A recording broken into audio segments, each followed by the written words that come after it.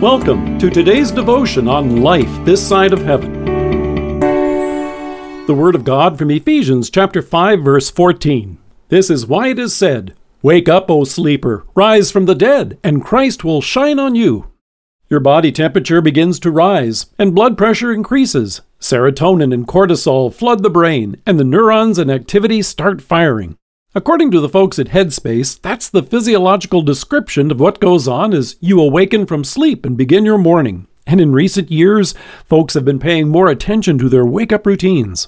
So, for example, since research indicates that exposure to bright light helps to stimulate alertness, a morning routine suggestion would be to throw open the curtains and let the sun shine in. As a means of reducing stress and putting the day's events in order, encouragement is given to set aside some time for mindfulness and meditation. But did you know that having a morning routine such as this has actually been around for some time? In fact, Paul points to one here in Ephesians.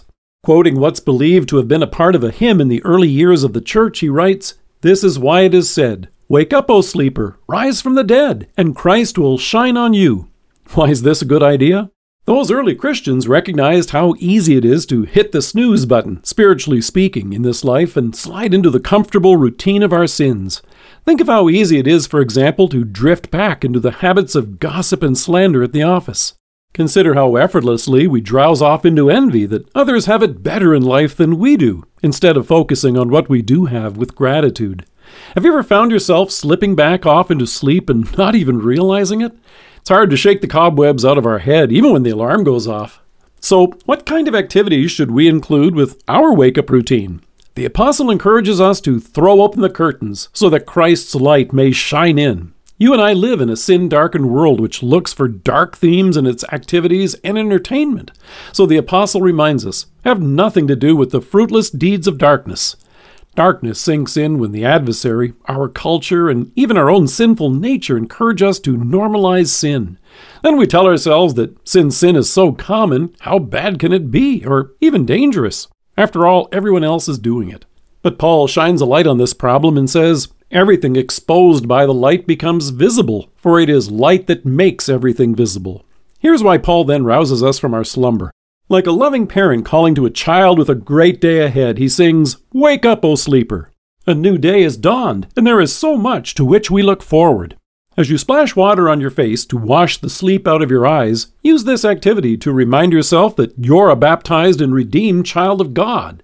When that water was poured on you with God's word of promise in your baptism, your sins were washed away. You were buried with Christ, who died for you on the cross, and have risen with him to new life. Today is another new day to live this new life, not as simply a future possibility, but as a present reality through faith, with the best yet to come. As you mindfully begin your morning, consider how you are now one day closer to the dawn of the resurrection, when you will see the smiling face of your Savior.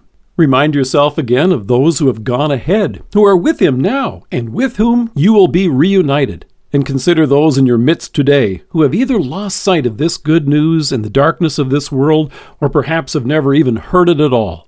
According to the American Heart Association, it would be nice if bedtimes and wake-up routines were only important in our childhood years, but adults can also benefit from a bit of early hour planning. So here's the song of the heart as you start your day. Have you ever heard the phrase, "rise and shine"? You can shine God's love into the lives of those around you, because as Paul points out, Christ's love shines on you. And there's a terrific day ahead. Let us pray. Loving God, thank you that I may begin each new day in your name, assured of your grace and rejoicing in the eternal new life you have spread before me. Amen. Thank you for joining us. If you are listening to us by podcast or on Alexa, we invite you to browse the resources that are available on our site at lifethissideofheaven.org. God bless you and have a great day.